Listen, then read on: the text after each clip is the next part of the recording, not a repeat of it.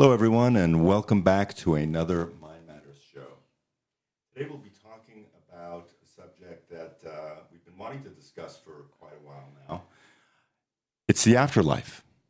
It's the idea, the reality of what happens to human beings after we've passed on. Now, maybe we can preface this program by saying that if you don't think that such a possibility exists, you might listen with an open mind.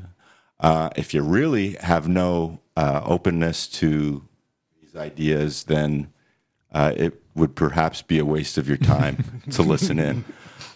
Because what we're about to present, we find at least to be fairly compelling information to suggest that souls, if we can be said to have souls or consciousness, does go someplace, not in the physical sense that we would come to understand about reality, but that there is an ongoing life once we've physically died to this reality. So I would say that, well, for one thing, there's a lot of information out there that points to the possibility of an afterlife. We'll be getting into some of those things today, but we'll also be focusing more on those descriptions that have come to us of what a heaven may be like, what its function is, what it exists to do, how it functions in the context of a cosmology that's been presented to us in all sorts of esoteric literature. I would say that what we can do is we can acknowledge that a lot of people have had near-death experiences, out-of-body experiences. They've seen apparitions of people long gone who've passed away, ghosts, poltergeists, a great plethora of paranormal activity, things that would fall under that kind of grouping that suggest a non-physical, in the sense that we understand it, reality that a lot of materialists and a lot of so-called scientists would attempt to poo-poo and dismiss out of hand.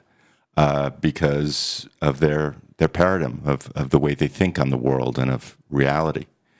So, yeah.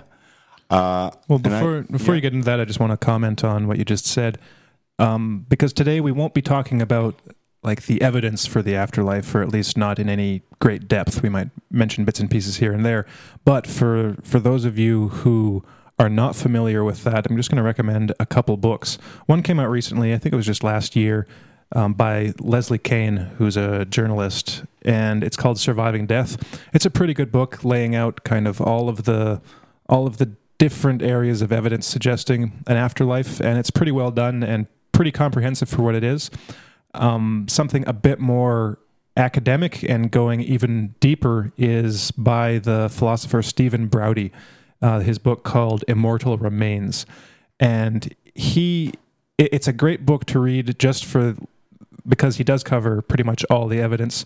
His conclusion is inconclusive. He argues that it's not possible to know with any certainty whether that evidence actually points to an afterlife, but the only reason he can say that is because he says the alternative is that basically psi or psychic abilities, or whatever you want to call that element, that must be true to a very strong degree. It would be like either or in terms of what hypothesis you can go with. Like, you can look at the evidence and say, okay, if we don't accept psi, then it seems like the afterlife must be a reality. This isn't exactly how he argues it, though. On the other hand, if we accept the evidence for psi, we can't prove any of that afterlife evidence actually suggests an afterlife, but it must actually prove that psi exists to a remarkable degree. So while he's inconclusive, he's open to the possibility and lays out the evidence. And then the third one would be a book that we talked about before, I think, a book by David Ray Griffin on, I think it's called like process philosophy and parapsychology or something like that. If you just Google David Ray Griffin parapsychology, it'll come up. He also deals with the vast literature on the topic and comes to the conclusion that it is possible and even probable that the afterlife exists. Or an afterlife. So if you want a background in all the evidence and the philosophical arguments, and from Leslie Kane's book, just an overview of all the evidence, those would be good resources to go to. Yeah, I would just add to that list this book by Stafford Beatty, When Did You Ever Become Less by Dying? It's a short book. It's very well written. He's an academic, and it really covers a number of the areas of suggestion that point to the strong possibility of an afterlife. So, with that, maybe we'll launch right into those ideas we find most compelling on this subject. One of the things that's most interesting is, to me, is that there's this kind of, that list of books that you had just made mention of, Harrison, which is this kind of analysis that's kind of made by parapsychologists and academics that looks at it from a scientific point of view. And then there's a whole body of literature out there that is just almost pure, unadulterated content that has been communicated through spirit mediums or individuals who have been inspired to do automatic writing, which is a process by which they're being told something and become a kind of vehicle through their writing of all of these messages that they've been told. And there's a rather large body of work on this type of content. One in particular that we'll be discussing today is a favorite of mine. It's called The Life Beyond the Veil. This was transcribed by a Reverend George Vale Owen in the this started in the 19-teens, and I think we have a picture of him, Adam. Yeah, so I'm not sure which one that is, but he was quite a big figure in his days, even though I had never heard of him until a few years ago. What had happened was the messages that he was conveyed and had written out were of such a high quality that they were picked up and distributed by a weekly publication in the UK. He was a pastor in a church, living in very modest means with his family, and he kind of shot to fame with his writings because it gave a lot of people a great amount of faith and hope that there was indeed a more to this life than they had been told, in essence. He was supported by such figures as Sir Arthur Conan Doyle, who is the author of the Sherlock Holmes books. And he was known internationally. There was an article, I think we have a clip of it, from a publication in Brooklyn, New York. So he gave talks. His writings were widely distributed. And we'll be reading a few passages from this text today, which hopefully gives you some idea of why he was hailed and appreciated to the extent that he was. And I just thought I would start with a description of what the world is in the afterlife, according to Vale Owen. So he writes, all these zones of which we have spoken are inhabited by beings according to their degree, who progress from one sphere to a higher as they accumulate knowledge within themselves. You will see from what we have already written that, as we advance from the lowest to the highest spheres, there comes a region of spheres which are interplanetary, inasmuch as they embrace within their circumference more planets than one. Still advancing, we come to a state where the spheres are of such a diameter that they are interstellar. That is, they embrace within their circumference not only more planets than one, but more stars or suns than one. All these are filled with beings according to their degree of sublimity, of holiness, and of power, whose influence extends to all, both spiritual and material, within the sphere to which they have attained. We have but advanced, you see, from planet to star, and from star to stars in their grouping. Beyond are spheres more awful still and more tremendous. But of these, we in the 10th sphere know that little indeed and nothing certain. But you will be able faintly to realize by a large effort of your imaginative powers the meaning we had in mind when we wrote last evening of him whose name is to us unknown and unknowable. So, when you worship the Creator, you have, I suppose, no very definite idea of the order of Creator you intend. It is easy to say you mean the Creator of all, but what do you mean by all? I would love to read more from this passage. It's beautiful and compelling, but I suppose we have a lot we want to get to today. Suffice it to say in this opening that Vale Owen was contacted initially by his deceased mother, and I believe at one point by his deceased child, who is from the other side, also in communication with other, let's say, beings of higher station in the afterlife, who had also, as a group effort, spoken to Vale Owen and conveyed to him many things about the reality of the afterlife.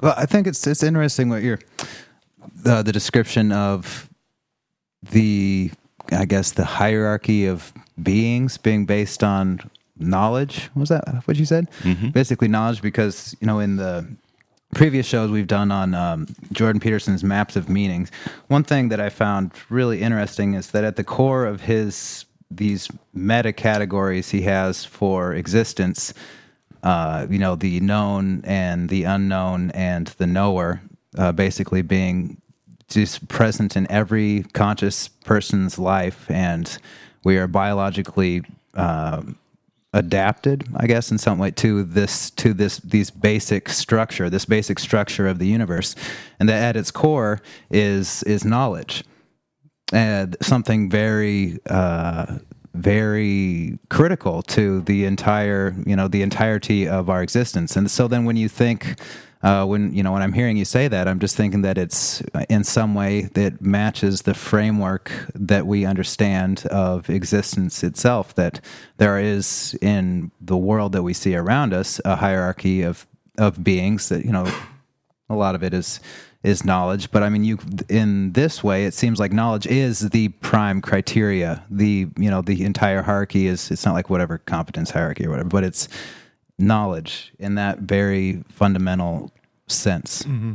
Well, I want to kind of share my outlook on the afterlife kind of evidence and all the stuff in these books before getting into a couple points. And that's just that, I don't know what to think about all of it, because a lot of it's contradictory. A lot of it sounds really cool. And I'll read these books and be like, oh, it's very interesting. It's very fascinating. It's like reading a science fiction book or something, because the ideas are just very intriguing and eye-catching, in a non-visual way. But it's hard to know what to think, what to take seriously. So one of the things that I've been doing while reading this stuff is to try to see how it might regardless of its truth value, like regardless of whether this is actually the case for exactly how the afterlife is, what can I glean from that about ordinary life? What implications might it have for how I live my life and how humans live their lives? So on that subject right there, you have this recurring theme in all this mediumistic literature about the afterlife of this cosmos that is structured hierarchically in levels of planes or dimensions or whatever. You have and oftentimes you'll get different numbers for number of planes, like 7 planes, 10 planes, 12 planes, or whatever. And so, like you pointed out, Corey, for me, that is interesting in that it reflects the reality that we find ourselves in right now, as the living. We can parse reality, we can parse human interaction and human being into those types of hierarchies, and it is reflected in everyday life. So I think it's hard for anyone to deny when you look at a group of individuals that on any given feature they will rank according to some criteria, and the criteria for these books, it's as if they are recommending or pointing out a set of criteria that aren't generally recognized among the public. So if you look at any given society, you can point out all their shallow features and the things they worship, whether it's money and status and wealth or talent in some degree, like in sports or music or academic ability. But kind of like if you go back to some of the early Christian writings, it's like they're saying, well, those categories, those hierarchies are irrelevant. Here are the things that really matter. And you find that in philosophies and religions, not explicitly dealing with the afterlife, just about how to live your life here. It's what really matters.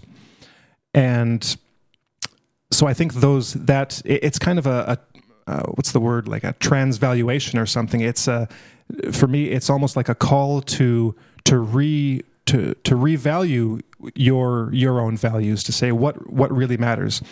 And this, it comes down to, or you can see it in something very practical. Like if you read studies and interviews that people have done with people who are approaching death or who are about to die, and ask them what matters and what their biggest regrets are, you find that prior to dying, that people have remarkably similar things that they value now that they're older, that they feel like they should have valued beforehand, and that is really their relationships, the way that they've behaved with their family and friends, and the kind of not necessarily the legacy they'll leave behind, not in terms of their social status or anything like that, but the legacy of who they are and and what they will represent to the people that survive them. So you find that radical shift in values just in the normal aging process. And then when you add in the afterlife stuff, if you get into like near-death experiences and things like that, you have a similar thing where these people who have these experiences who die and then get translated to this other afterlife realm, they experience that. They often have like a life review where they look back and see all of the mistakes that they've made from this new perspective. Mm-hmm. That they're re-evaluating their entire life and all the choices they've made from a different perspective, from a new perspective. Mm-hmm. And oftentimes afterwards, they will change the way they live their life in some way that will now reflect those new values. And so the afterlife experience, the near-death experience, has this effect of changing the way that you approach life and that you live your life. So you can do the same thing when reading all these things, regardless of whether you think they're true or not. I think there's a lot that can be gleaned from this new perspective, because it's basically presenting this picture of this radically different perspective on life from what a lot of people have generally, either because they don't think about it or because they have rigid beliefs already. And then and then using that as this model to then compare your present self with. And that's also, if we go back to maps of meaning, that's the diagram, that core diagram of maps of meaning of the unbearable present and then the ideal future. And it's through the constant comparison with that ideal future, and that will determine how you bring about the future in the present, what goals you have in mind, and what means you use to attain those goals. So just studying this kind of stuff can reshape that picture. That's that revolutionary shift that Peterson talks about, of totally changing your outlook, because if you change your worldview, the way you see the world, and you change your ultimate goals and aims, that you've moved on to a different different diagram, a different trajectory. And so, one of the books I've been reading is this one by Geraldine Cummins, The Road to Immortality. We'll be talking a bit about it, but just as a brief summary and introduction, there's a lot of things in there that I've been looking at in terms of that. Like, what does that say about life now, and what are the implications for action, for viewing the world and the self within the world and your place within the world? How does that change when you look at things, in terms of this new light? Yeah, the stories that we tell ourselves and one another about death, they are extremely significant for how we live our lives. And you can, nowhere is that more evident than, especially in, like the radical jihad type, mythological imagination that, if you are completely fearless in battle and, you just, suicide kind of a way of fighting. That's how you know that you will be guaranteed Allah's pleasure, because you gave up everything to the will of Allah and determined it was up to Him whether you would live or die. And so basically being a good radical jihadi, that's one of the traits, and that's conditioned by an attitude and a belief in the afterlife. And that's just one extreme example, but it's something that we've been telling stories about the afterlife for just eons, for as long as we know that we've been telling stories. It's reasonable to want a story that's more accurate than it is just pure dogma or craziness. And in recent years, like in the 20th century, a philosopher, Raymond Moody, came up with that term, the near-death experience, like back in the 1960s. And so that's, then the modern, materialistic paradigm, of academia, even though they're, a lot of these researchers clearly wouldn't be described as materialists, it still fits in within like the bigger, larger paradigm as, these near-death experiences, and trying to compare them to hallucinogenic drugs and finding the commonalities and what is the afterlife, and is there life after death? But for in ancient cultures, it seemed like there was much more of the otherworldly journey, like the shamanistic type journey, the fact that there are worlds that we can't see and they exist all around us. It's just some fundamental aspect of human nature, that there are gods, there are places where these gods reside.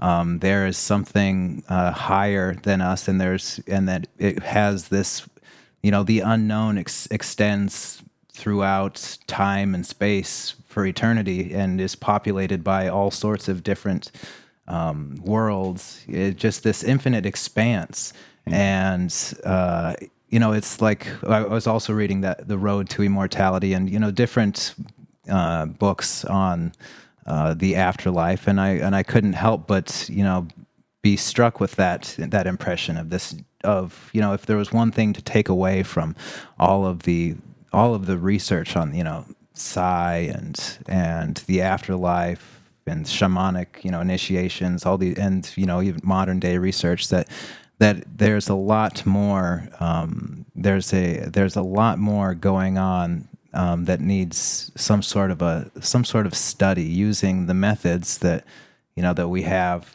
today, using like actual.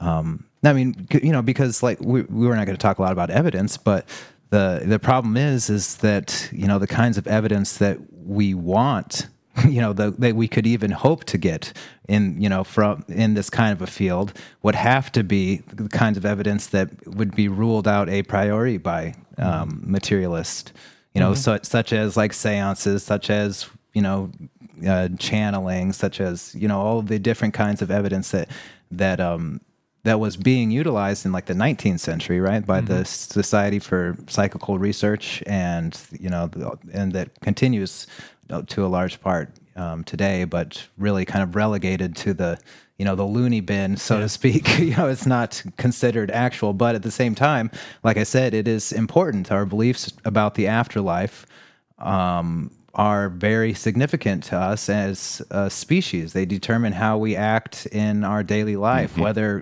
whatever the great beyond wants us to seek knowledge and, live a Christian lifestyle while, in the pursuit of heaven in, the afterlife, or if the great beyond wants us to, act like crazy jihadis now to, what I mean? So that we could be promised something in the afterlife. It's not, I think I also bring the attitude that it's not that critical to have like a detailed map of what the afterlife is, because as long as you're living your life in the best way possible, that, I think a lot of people, especially in, the West and kind of a modern liberal mindset, would say that that's good enough. I'm not hoping to go to heaven or hoping for this or that. But if your value system is based on the pursuit of knowledge, then this is obviously one area that is still in the the territory of the unknown, and has probably been shut off to people by for selfish interests. It's obvious that you can't really have the government come out and say, we're going to solve the mystery of death for everyone once and for all. Well, Corey, you've said so many interesting things that are commentable on. Earlier, you mentioned that this is that there are worlds unseen and unknown to us that permeate our reality that we're largely ignorant of. Many people go to school for so-called religious instruction, but does that really include spiritual instruction in the way that perhaps we're trying to explain to ourselves here today? So there's that, and your other point about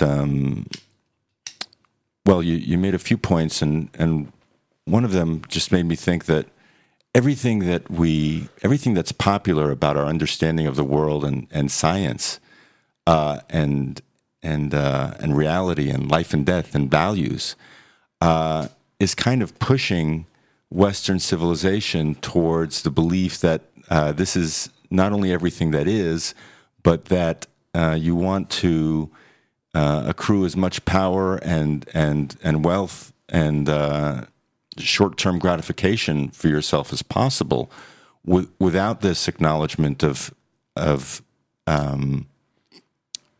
the value of knowledge, and without the aim of growing oneself as a vehicle towards being a source of love and help to other people. Because it's not only knowledge that would seem to help individuals grow in the afterlife, in these various hierarchical spheres that are said to exist, but it's also their kind of willingness and the responsibility that they choose to take to carry out definite tasks. So one of the things that this literature suggests quite strongly is that it isn't some passive, navel-gazing life of thinking completely on past things, but of taking on very definite tasks and work that is of the nature of helping others, to bring others to understanding within that realm, but also in the realm of humanity. And that's also, in large part, the purpose of a lot of these books and the reasons why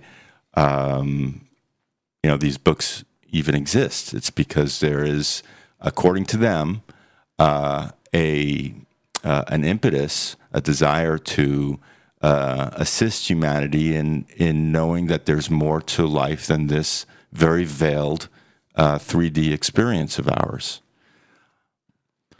Oh, I just wanted to read one quote just to follow up on the points that you made. It's from the book that we've been reading, the Geraldine Cummins, The Road to Immortality. The reason, therefore, for the universe and for all appearances, for even the little mundane joys and sorrows of human beings, is to be found in the term evolution of spirit, the need for complete fulfillment, which can be obtained through limitation, through the expression of the spirit in form. For only through that expression can spirit grow. Developing from the embryo, only through manifestation in appearance can spirit obtain fulfillment. For this purpose were we born. For this purpose we enter and pass through myriad worlds or states, and always the material universe is growing, expanding, giving fuller and fuller expression to mind. The purpose of existence may be summed up in a phrase: the evolution of mind and matter that varies in degree and kind, so that mind develops through manifestation, and in an ever-expanding universe, ever increases in power and gains thereby the true conception of reality. The myriad thoughts of God, those spirits which inform with life all material forms, are the lowest manifestation of God, and must thus learn to become God-like, to become an effective part of the whole. Now, it's a very interesting hypothesis. Mm-hmm. And Harrison, can you describe a little bit about this book and the author? Sure. So, who wrote those words? Yeah. So, I think we have a picture of her. Yeah. So this is Geraldine Cummins. Ilan might have more details than me, but she was one of these mediums that engaged basically in automatic writing. So she'd go into like a light trance and then just start writing. In the introduction, they have a really cool description of how this would happen. Mm-hmm. She'd basically go into this trance and her assistant, like I'm not sure if it was a man or a woman next to her, would basically have like these sheets of paper, and she'd just start writing. And then when she was down a page, the other person would like take it out and put another page in, and then she'd continue on. And like no punctuation or spaces, so just writing the letters, all the words jumbled together. And then they might stop for the night and come back the next day and then pick up right where it left off. There are a lot of cases like this in the parapsychological literature of automatic writers like this who... I can't remember the name of one of the most famous ones. It might have been Leonora Piper. I can't remember if that was her or not. Who would write novels and whole books like this, sometimes separated from like the sessions between weeks or months, and picking up right where they left off, and they wouldn't need any editing. Like they were complete works, just as if taken from dictation. And the person, the spirit that was allegedly inspiring these words was that of Frederick Myers, who was one of the original founders of the Society for Psychical Research. He'd written a book that is kind of a forgotten classic called The Human Personality and Its Survival After Death. And this was the book, I've mentioned it on a previous show just in passing. William James gave it a great review, saying that it contains like the entirety of our knowledge, speaking about psychology, because Myers was such a great researcher. Like I've got Human Personality, and it's like 2 volumes, 700-page volumes of everything from, and it's not just parapsychological stuff, like psychical research as they called it. It's all kinds of weird, interesting bits of psychology, from like hypnotism and altered states, and just kind of all of the stuff that you might even hear about in psychology courses, but that don't go into much depth about. Various forms of automatism, which is like automatic writing, or like a Ouija board or a spirit board, because a lot of people who have tried a Ouija board, for instance, think that, well, like when you're trying it as kids, you think that when it's moving around, oh, the other person must be moving it, and they think you're moving it. In fact, neither of you are consciously moving it. There are all kinds of phenomena like this where if you take away the how to phrase it, when you take away the belief or the things that force you to believe that you are acting and moving consciously, then that opens up the space for your limbs basically to move on their own unconsciously. At least that's the way I kind of understand it based on reading about these automatisms. So, well, we could go down a whole rabbit hole there, but that's essentially how this book was written. Each of the chapters kind of came in one of these automatic writing sessions. Did you have anything to add about her, or? Well, I just thought it was funny that William James gave a glowing review of his work, of what was his name? Frederick Myers. Frederick Myers, because and must have been inspired to, because in the 1970s, Jane Roberts, who folks might know for her Seth books, which is pretty good, pretty interesting in any case, channeling material. Through Jane Roberts, William James wrote his own after-death biography. Yeah, that's right. So, he's like, well, if this other guy's going to do it, I'm going to do it too. and certainly he had a lot to say that was quite interesting. I haven't read the book in a very long time, but I just thought that was, there's this whole, you have these kinds of anonymous angels, for lack of a better word, or beings living that are trying to communicate these truths, and you also have these guys who are living here who are saying, "Hey, I've made it to the other side, and I've got something to tell you guys," and it's kind of important. So I just thought that was very interesting. Yeah, and these would be the guys to do it because, like William James and Fred Myers were not only. Well, Myers, I believe, was a classicist. James was a psychologist, but they were both intensely interested in what we'd call parapsychology today. And not a lot of people know that about William James. Like, he's still well regarded in the scientific community for his Principles of Psychology, which he wrote, but not a lot of people know that he was very, very much involved and interested in psychical research. And so, yeah, it's kind of funny that they both apparently come back to dictate some afterlife material. But a couple of comments on this book. So through Geraldine Cummins, Myers gives his kind of picture of the afterlife, and he divides it up into these 7 planes. And well, it's kind of interesting because by the end of the book, he basically says that he currently is at like the 4th or the 5th plane. I can't remember, but he describes the planes above him. So it makes you wonder, well, how does he know about the planes above him if he hasn't experienced them yet? So maybe from his perspective, and this is, I'm going to just be speaking as if it's all true, just for ease. But it's almost as if, well, maybe he had these higher spirit guides telling him what the above was like, but you got to take some stuff with a grain of salt. But the picture that he paints of these planes is very interesting because it basically says that the way he describes it, between these planes, there's a period of almost like relaxation or going to sleep. And he describes these as journeys to Hades, as he calls it. Fitting, given that Myers was a classicist. So right after death, you go into this kind of stupor, sleep-like state of Hades, which can be just a kind of like an easy passing for a lot of people, or a lot of people can kind of get lost in the haze, maybe not know that they're dead, and just be kind of groping through the fog, chasing after the possessions they left behind, or the people that they're looking for, and just kind of get perhaps temporarily lost in this Hades-like environment.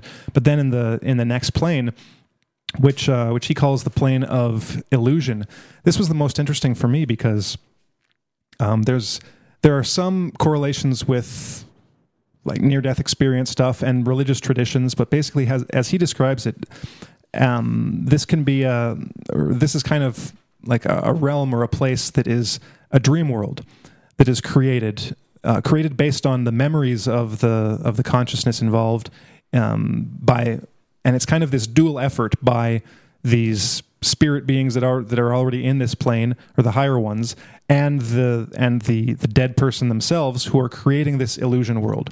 And the reason it's called the plane of illusion is because when you find yourself there, it might be like you are presented yourself in like your ideal form, young and full of vigor, and the environment you find yourself in is the environment you'd want to find yourself in. Maybe it's your home, like an ideal cottage that resembles your own, but everything's better because it's your ideal image. And so, just like in Hades, you can get lost in this realm, spend long periods of time there because it's the thing that you've longed for. It's the life that you've longed for.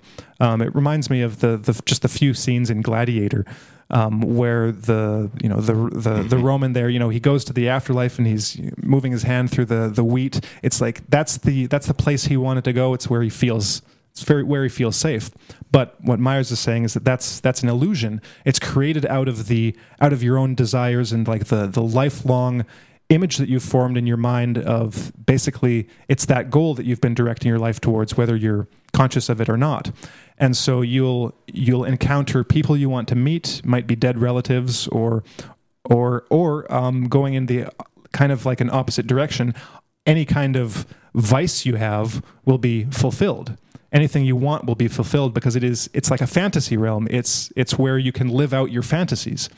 And so another way of kind of getting trapped there is through the things that through whatever let's say more negative vices that you might have. So if you're a cruel person, if you're like a sadist or something, you'll find spirits that want to like fulfill those urges for you, like let you be cruel to them.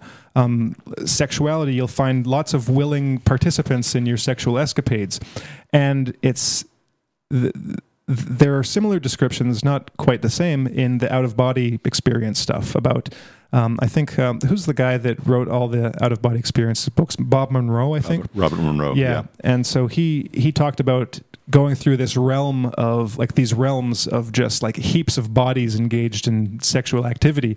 And it's just, like, the way he saw it is they were trapped there because they were so obsessed with sex that they didn't realize, first of all, they didn't realize they were dead, and they didn't realize there was anything more. And so it was this constant search for this constant search for sexual gratification that was never fulfilled. And that's one of the points that Myers makes, is that there's always something missing in this realm of illusion, in this fulfilling of fantasy, because you're always chasing something that you can never quite get. And that's what it's like with cruelty, he says, for people who are constantly looking for cruelty. It never quite pays off. And you see that in real life too, like with serial killers that we've talked about, how they are chasing this fantasy that they've developed in their mind for years. And every time they fulfill that fantasy, it's never quite enough, and they've got to do it again, and they've got to do something different. It's that this idea of perfection. It's chasing this impossible ideal that they've built up in their mind and never quite getting there, and that leaves them dissatisfied, so they keep re-engaging in these behaviors. And that's why they're serial killers. They get something out of it, but it's never enough, so they have to keep doing it.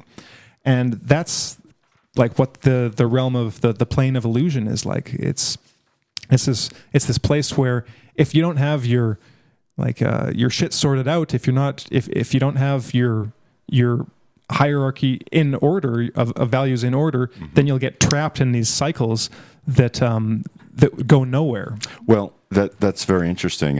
In Life Beyond the Veil, there are a few similar correlations going on. What's described in this book as the dim lands, or areas that are physically and spiritually quite unpleasant to people, because if they are people who are just existing in their physical existence to satisfy their whims and engage in pride and arrogance and self-gratification, then they will naturally fit into these dimmer areas of the afterlife where they're surrounded by all of these other people who have very similar inclinations. And it's an unpleasant place. It's deeply upsetting to read about. But then there's something very interesting that the beings present as a possibility for these individuals, and that is that there is always a kind of chance for the people who found themselves in these dim lands or these lands of illusion to grow and to be aided and assisted by powerful beings whose job it is to listen to them, to work with their psychology, and if necessary, to do a kind of evacuation of this dim land to areas that are gradually more filled with light and understanding, where they're not going to be subject to those beings who are closed off to the possibility, who have closed themselves off to the possibility of growth and knowledge of themselves. And that reminds me of this little passage from the book. That is what perplexes many who come over here. They expect to find all set ready for their dismissal from the presence into torture, and cannot understand things as they are. Others who have cultivated a good opinion of their deserts are much disappointed when they are given a lowly place, sometimes a very lowly one, and not ushered immediately into the presence of the enthroned Christ to be hailed with his "well done." Oh, believe me, dear son, there are many surprises awaiting those who come over here, some of a very joyful kind, and others the reverse. I have, only lately, seen a very learned writer who had published several books talking to a lad who, in the earth life, was a stoker in a gasworks, and being instructed by him. He was glad to learn, too, for he had partly learned humility. And the curious thing was that he did not so much mind sitting at the feet of this young spirit as going to his old friends here and owning up to his mistakes and his vanity of intellect in his past life. This, however, he will have to do sooner or later, and the young lad is preparing him for the task. It is also whimsical to us to see him still clinging to his old pride, when we know all about him and his past and present status, which latter is rather low, and all the time he is trying to think he is hiding his thoughts from us. With such, their instructors have to exercise much patience, which is also a very good training for them. And now let us see if we can explain a difficulty which is perplexing many investigators into psychic matters. We mean the difficulty they have in understanding why we do not give them information which they desire about one thing or another which they have in their minds. You must try to realize that when we come down here, we are not in our proper element, but are hampered with limitations which are now strange to us. For instance, we have to work according to the laws which are in vogue in the earth realm, or we could not make you understand what we wish to do or say. Then, we often find that when anyone has his mind fixed on some particular person whom he wishes to hear or see, or some special matter about which he wishes to inquire, we are limited by the straitened means at our disposal. Other reservoirs of power in that inquirer are closed, and those only are open to us which he himself has willed should be open. And these are frequently not enough for us to work with. Then again, the activity of his will meets the activity of ours midway, as it were, and there is a clash, and the result is either confusion or nil. It is nearly always better to allow us to work in our own way, trustfully, and afterwards to examine critically what we manage to get through. If information on any particular point is desired, let that point be in your mind at times as you go about your daily occupation. We shall see it and take account of it, and, if it is possible and useful and lawful, we shall find opportunity and means, sooner or later, to answer it. Who is this we? We? Yeah. Well, this speaker is, I think it's Zabadiel. It's one of the. I don't like this guy. Well, you may not like the message, Corey, but it is truth. No, so they work in groups. They work in tandem, according to this material. They network. They put their heads together. They consult beings that are of higher station than they are, and they coordinate and they pass on tasks that they're unable to because of their abilities. Again, according to the material.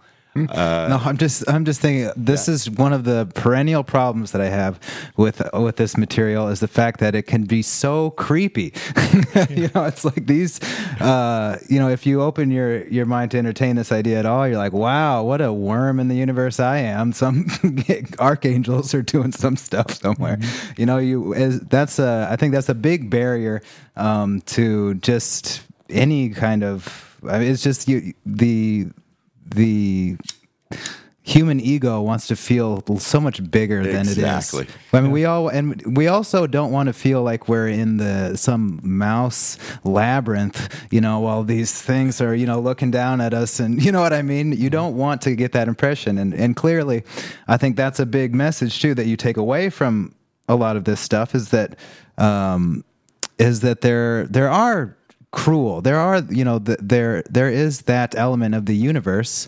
of this giant, crazy universe that we're discussing here that is cruel. There is cruelty in there. There are intelligences or whatever that are negative, but that there's no, you have to keep in mind this kind of duality to the universe, and then also like the situation where you're seeing all this stuff kind of take place. When your parents disciplined you for something, was it cruel?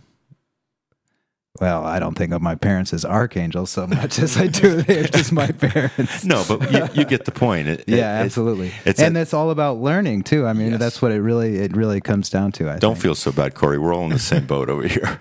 Well, I want to just come back to a previous point on like the story of the big author that's being taught by the stoker. Mm-hmm. This is, I'll read one paragraph from Geraldine Cummins. So on the lower rungs of this ladder of consciousness dwell those souls who still cling to human habits of thought, to the earthly personality, to their own individual line of thought. On earth, some of them have been extremely learned, but knowledge does not make a wise man. A great Indian yogi, a Chinese sage, a learned or holy Christian father may dwell for eons of time within the third and fourth superterrestrial states. They are typical representatives of soul man. Soul man is the step above animal man, just ordinary people. And they have his shortcomings. They cling to the line of thought which was theirs on earth, and so they remain sadly individualized in it. They are caught in its dream, and are snared in the many errors thereof. For instance, the Indian yogi and the Chinese sage may still seek only to follow the aspiration of their particular religion or philosophy, the freeing of the soul from matter, ecstatic contemplation of the universe. So this is a theme that comes up in this book repeatedly, is that the rigid belief systems that you hold while on earth carry over into the afterlife, and that these are actually a burden. Because like a devout Christian, for instance, might get into the realm of illusion and be convinced that they're in heaven. It's like, oh, I've made it. That's it. Okay, time to relax and listen to the harp music. And might be basically essentially trapped in that static state for all this time and be totally neglectful of the fact that there are vast distances yet to travel in the up this ladder of consciousness. And so again, bringing it back to the practical sphere, is that if this is the purpose of life, to grow to evolve in spirit and in wisdom, then you can't be rigid in your beliefs, because, well, first of all, what if they're wrong? Chances are they're wrong, just right off the bat. So if you hold on to these rigid beliefs, they're actually going to hinder you and hinder your own development, because you haven't analyzed them, you haven't questioned them, and you'll basically be stuck in them. And this there's a couple other things in this, and one is, if the realm of illusion, if you imagine it as this kind of fantasy creation realm, then you can apply this to everyday life. For example, by looking at your fantasies. If you do some just imaginative work of going into your mind, first of all, like maybe catching yourself when you have a daydream, when you're fantasizing about something, and then analyzing it. Or first of all, recognizing that you're daydreaming, that you're, wasting your mental energy on some fantasy that doesn't have any basis in reality. And then maybe you can do some work in that fantasy. Well, what are you fantasizing about? What are the main themes in your fantasies? What kind of lack does it show? What does it show that you're searching for that you don't have in your life? What kind of like psychological features does it have? Are you constantly like perhaps do you obsess yourself? Yeah, what are you obsessing over? Maybe it's you're constantly fantasizing about awkward situations at work, or having to or failing at a meeting that you have to go to and doing a presentation or something like that, whatever it is in your particular situation. If you kind of put into practice what presumably happens in the afterlife, then there might be some benefit to that, both in the afterlife and definitely in your regular life. Because if you actually look at the things that frighten you, or the things that you are the kind of pleasures that you're seeking that you're not seeking consciously, and you don't actually have a plan for, and that don't have any basis in reality, if you actually do some of that work now, you're going to be a more effective person. You're going to know yourself a bit better, and you're not going to be just this kind of sad person fantasizing, daydreaming about reality instead of actually living your life. So you're going to actually have benefits in your actual life. And this made me think about the review process.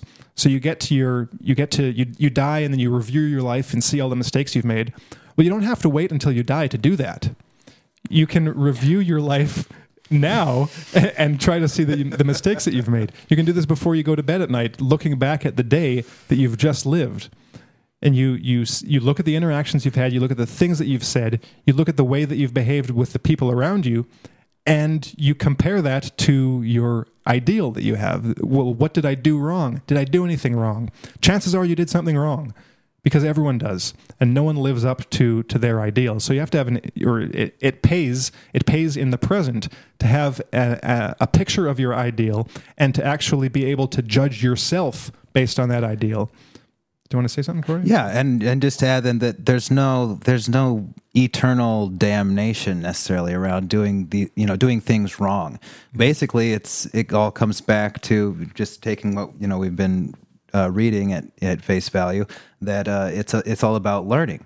That there's a number of different elements involved in these afterlife studies and other worlds type studies, and one of them is the duality of man. And that, yes, we are physical bodies, we have physical limitations, but these limitations are there in order for us to learn through the necessity of having to learn. And that the problems that you have, whatever the sins that you commit, are sins insofar as you don't learn from them. But if you take this entire thing, seriously, like you said, like you don't have to wait till you die to think, well, shoot, what could I have done better today? Or what can I do better tomorrow to be proactive? And I think in some way, when you start to apply those kinds of things, that what you're doing is you're showing that what you've learned, the lessons that we're here to learn. Mm-hmm. That deep down, it's not about changing the world so that the utopia comes in. It's simply you've learned. Mm-hmm. And then maybe when you die, you can write a biography, right, well, your autobiography. Well, you'll be prepared for this kind of thing. Like you won't have a rigid idea of what's going to happen. You'll just be aware of the possibilities. So when you find yourself perhaps experiencing a life review, you'll already have done it, right? It won't be as much work as it might have been otherwise, because even in this book, like one of the things I don't really like about some of the afterlife stuff is skirting over the unpleasant aspects. Like this guy gets into some of it, but he'll even say at various points, "Oh, well, I won't dwell on that nasty stuff." Yeah. But no, I think you should really consider it and be prepared for it. And if you deal with that stuff in the present, then it might not be such an issue later on. And it's kind of the way I see it. It's a very rational perspective to take on the afterlife in comparison to the more traditional views on the afterlife. So just the very rigid, like heaven or hell, for instance.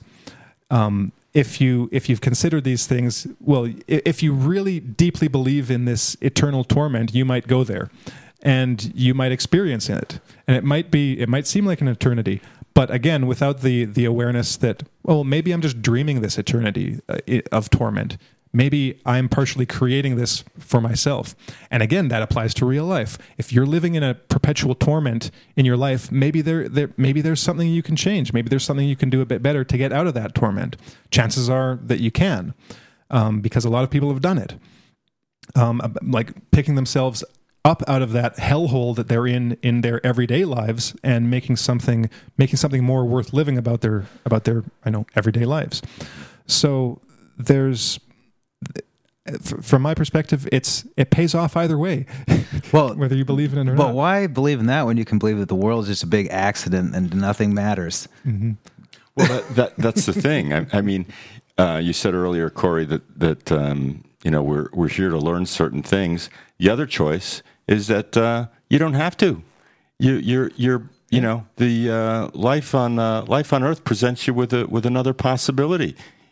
You can be totally self-satisfied and not learn a damn thing, and then find yourself utterly surprised as a possibility to have this same consciousness and belief in another unpleasant sphere of existence.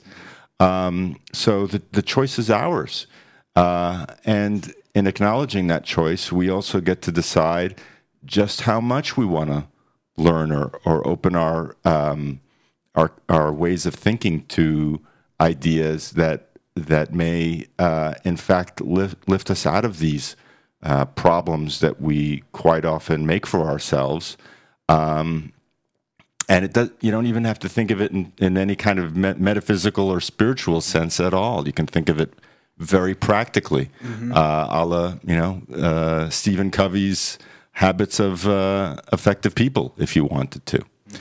But on the subject of being proactive, there was another passage here that I found quite interesting on the subject of prayer, because I think, I'll speak for myself. Sometimes life is quite difficult, and in a fit of difficulty and challenge, you might reach out in such a way as to ask for some assistance and some ideas and some way forward when things seem implacable. So here's this passage here. I don't know which archangel or being it is that's describing this. There are several in the book. Probably a jerk. One thing it may be well to notice is the efficacy of prayer and meditation. You have already received some instruction on this subject, and we would add to it. Prayer is not merely the asking for something you wish to attain. It is much more than that. And because it is so, it should receive more careful consideration than it has yet received. What you have to do in order to make prayer a power is to cast aside the temporal and fix your mind and spirit on the eternal. When you do that, you find that many items you would have included in your prayer drop out from the very incongruity of their presence, and the greater and wider issues become to you the focus of your creative powers. For prayer is really creative, as the exercise of the will, as seen in our Lord's miracles, such as the feeding of the 5,000. I don't know what that is or remember. And when prayer is offered with this conviction, then the object is created and the prayer is answered. That is, the objective answers to the subjective in such a way that an actual creation has taken place. This does not happen when the prayer is wrongly directed.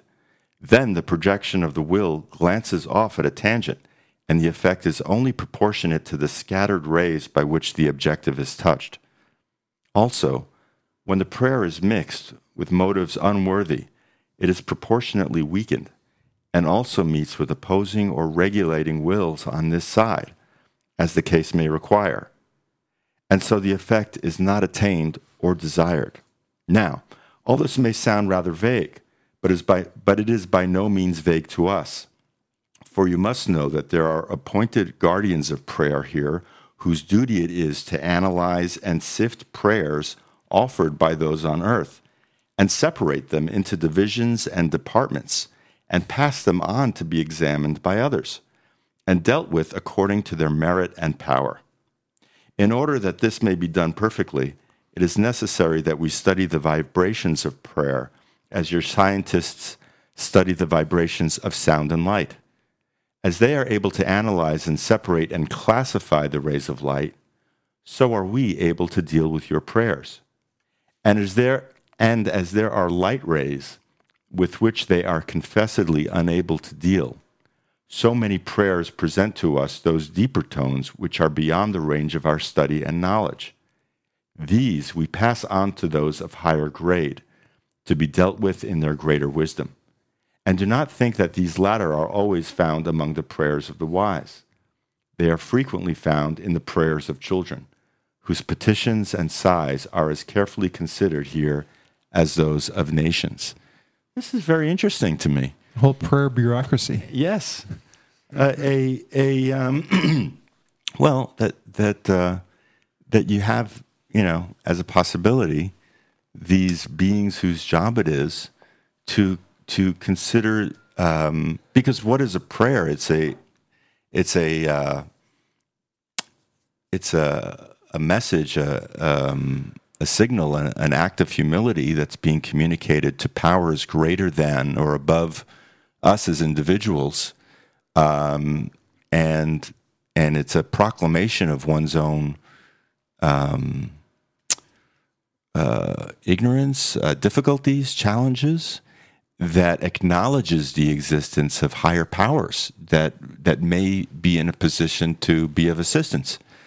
So, and just as a personal exercise, I mean, it's been so long since I've done it like regularly before bed. But I remember as a kid, just praying for. You pray for mom, you pray for dad, you pray for everybody else in the family, and then you're like, and if I could get that new Mega Man toy, that'd be great. You know what I mean? But as you're praying, you're putting your heart into it, and you're really doing your best to be authentic and to really think about the person, and really with the intention. You're giving some part of your heart I think to somebody, and I know that, and I worked as a homeless shelter manager for a while, and before every dinner we would get together and say a prayer, or if somebody special decided they had a prayer to say, that they'd come in and say a prayer, and it was always something very very effective about it. Very effective in promoting some kind of an atmosphere of trust, and there's just something very healthy and beneficial, I think, about prayer in general. Whether or not there's a bureaucracy that's sitting there stamping this prayer, and then they're like, void, cancel. Well, like one of the so I had a difficult time some time ago, and it was with a friend, and I was praying for understanding. To be a better friend, and that the situation wouldn't become worse than it was. And at some point during this attempt at a prayer, I thought, no, stop praying for yourself. Stop praying for less anguish over this whole thing. Pray for the other person. Pray for their well-being and their understanding and their relief. And I don't know if I don't know for a fact that it was the right prayer or the right attitude to take, but it was a for me, a kind of it did feel right. It felt like I was realizing at least one correct or more correct dimension to what it means to prayer with all your heart, as you said, Corey, and to really think of the other. So, well, maybe I just wanted to talk about one other subject on this, and that's reincarnation, because different religions have different views on, of course, what happens when you die. Some religions believe in reincarnation, some don't. So what I found interesting about Geraldine Cummins' book is the kind of combination of both possibilities. Because from the Christian perspective, you have one life and then you go to the afterlife, and that's it. And from an Eastern, like maybe a Buddhist perspective, reincarnation is just accepted, you come back. And I personally think the evidence for reincarnation is pretty good. Again, it's talked about in some of those books that I mentioned. Ian Stevenson did a lot of good work on that, and I can't remember the name of the guy that's kind of taken over the mantle of this kind of research, but if you search Ian Stevenson, you'll find this guy's books too. But the question is, well, what is reincarnation then exactly? Like, what does that even mean? And in Road to Immortality, Myers gives a couple of very interesting ideas on what that actually is. He says a lot of what we might think of as reincarnation isn't actually reincarnation. But he says reincarnation is possible. But it's kind of it's in the job description of what he calls those soul men. So the people that are a bit more advanced spiritually. And that in these higher planes, at a certain level of advancement, you can come back, you can reincarnate. And then that's an actual reincarnation. It's your individuality reincarnating in a new body. But what we often tend to think of as reincarnation is actually just the repetition of a pattern. So one of the things we didn't talk about is one of his overarching ideas is this idea of a group soul, that all souls are part of essentially a group. They're like cells in a body, but they're soul cells in a soul body, and that in what might happen is that you live your life, you establish a pattern, you learn certain things, you have certain features, and you have certain talents and certain achievements, and then on your death, that is an established pattern, basically. And then that pattern is then available to be essentially reused and carried on by a different soul fragment. So now it inhabits that consciousness, and for all intents and purposes, like if you're looking at the evidence, if you have the ability to look at it, you might say, oh, well, that's a reincarnation of that person. When it's, according to Myers, it's not. It's just the pattern. It's just the life pattern. It's like in a sense that essence of that pattern just kind of the soul might like dissolve into the soul pool, and then a different bunch of or different fragment emerges out of that soul pool and adopts the shape that has been established in that previous life. So that's an interesting way of looking at it, because it's counterintuitive to the ideas that are put forward about reincarnation. That if you look at the evidence, the cases for reincarnation, these are often children who have memories of past lives and whose memories match up with people that they're able to identify, oftentimes involving very sudden, traumatic, and violent deaths. It might be like a car crash or a murder or something like that. And the pattern's the same. Even on a physical level, you'll have facial characteristics. They look similar. They've got deformities, like maybe if the person died and was missing a hand, the new body, the new person might have been born with a deformity missing that hand, or having birthmarks, like basically some cases just little deformities, might be moles or just like blemishes on the skin where in the pattern of like a gunshot wound, or almost as though they've been imprinted with something non-physical. Right. Yeah, like their shape, like the heightened emotion of that violent death has crystallized that injury into some immaterial form that then guides the development of like the fetus in utero, and they're born with that shape. And so those seem like a very good case for that soul died and then came back in this body and remembers all these things. And it could be, or it could be the pattern was established, the pattern was abruptly broken off and then continued in a new form, but with a totally different soul fragment or whatever. So an interesting possibility just to keep in mind, again, to not be too rigid in the belief system that you have. It reminded me too of one of Gurdjieff's ideas. We've mentioned Gurdjieff a few times on the show. He had this. His idea was that you don't reincarnate unless you have a soul, and no one has a soul until they've developed a soul, and that when you die, that you're basically like, without having crystallized your own soul, that whatever that is just dissolves after a certain amount of time, and there's no reincarnation. Or if it might be developed, it lives on for a certain amount of time, and then can reincarnate. Again, very similar to Geraldine Cummins, but basically reincarnation isn't necessarily a given. It isn't necessarily something that happens automatically and for everyone. And so and in one sense, it can be seen as a curse, which is, I think, what many religions see it as is, you have to come back here. Or it can be a duty, like a responsibility that you take on for yourself, that some very rare individuals take on for themselves. Or it can just be an artifact of something that we don't understand when we look at it. We interpret it as reincarnation when it's not actually that, in fact. So one thing that I found interesting, I'm not quite sure what I think about it in this book, one final thing, is this I guess you could call it a vision that he has of the afterlife as this place where you die and then you just progress through these higher planes, and it's just all roses, kind of. Like, it might be hard work, but you've done your life, you've done your work on Earth, and then you just progress through these spheres, these immaterial spheres, until you're one with the Godhead. Yeah, I don't know how accurate that is. According to this book, it's not.